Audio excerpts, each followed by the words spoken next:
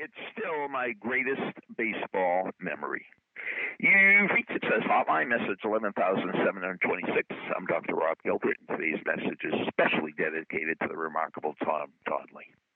When I was growing up in Brighton, Massachusetts, all I wanted to do was to play for the Boston Red Sox. When Tony Conigliaro was growing up in Revere, Massachusetts, all he wanted to do was to play for the Boston Red Sox. My greatest memory in baseball, my greatest baseball memory was on the first day of the baseball season in 1964. And I was listening to the game over my transistor radio, and a kid from Revere, Massachusetts got up to bat for the first time, and on the first pitch, Tony Conigliaro hit a home run over the Green Monster. 59 years ago, and that's still my greatest baseball memory. Isn't that sad? That's tragically sad.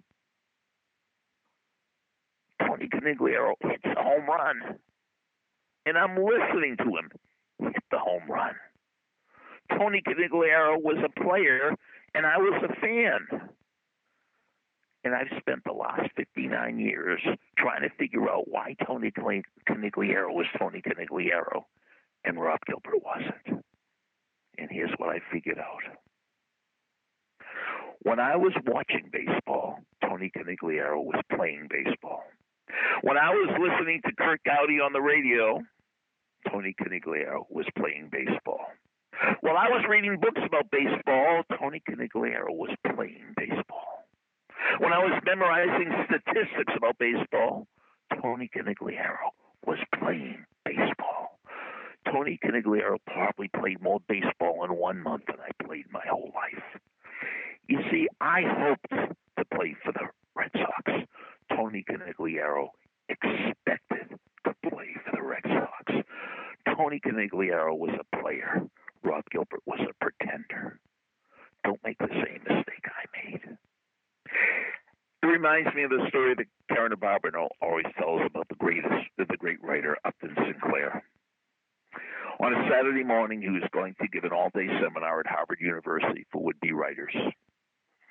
So he walked into the seminar room with his briefcase. He opened up his briefcase, and he looked around the room at the 35 students and said, "How many of you want to be writers?" And every hand went in the air. He said, "How many of you really want to be writers?" And every hand went up a little higher. So Upton Sinclair said, "Well, in that case, why don't you go home and write?" And he closed his briefcase and left the room. "Well, in that case, why don't you go home and write?"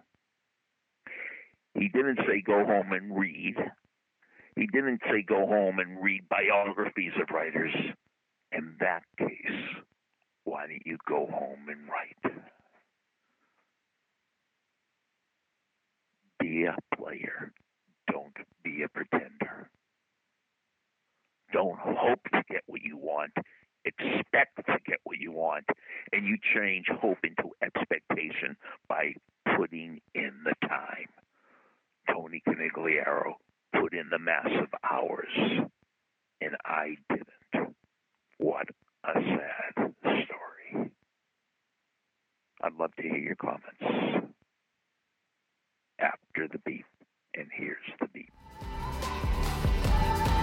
Thank you for listening to Success Hotline with Dr. Rob Gilbert, an Ironclad original. You can email Dr. Gilbert at sendmeastory@aol.com.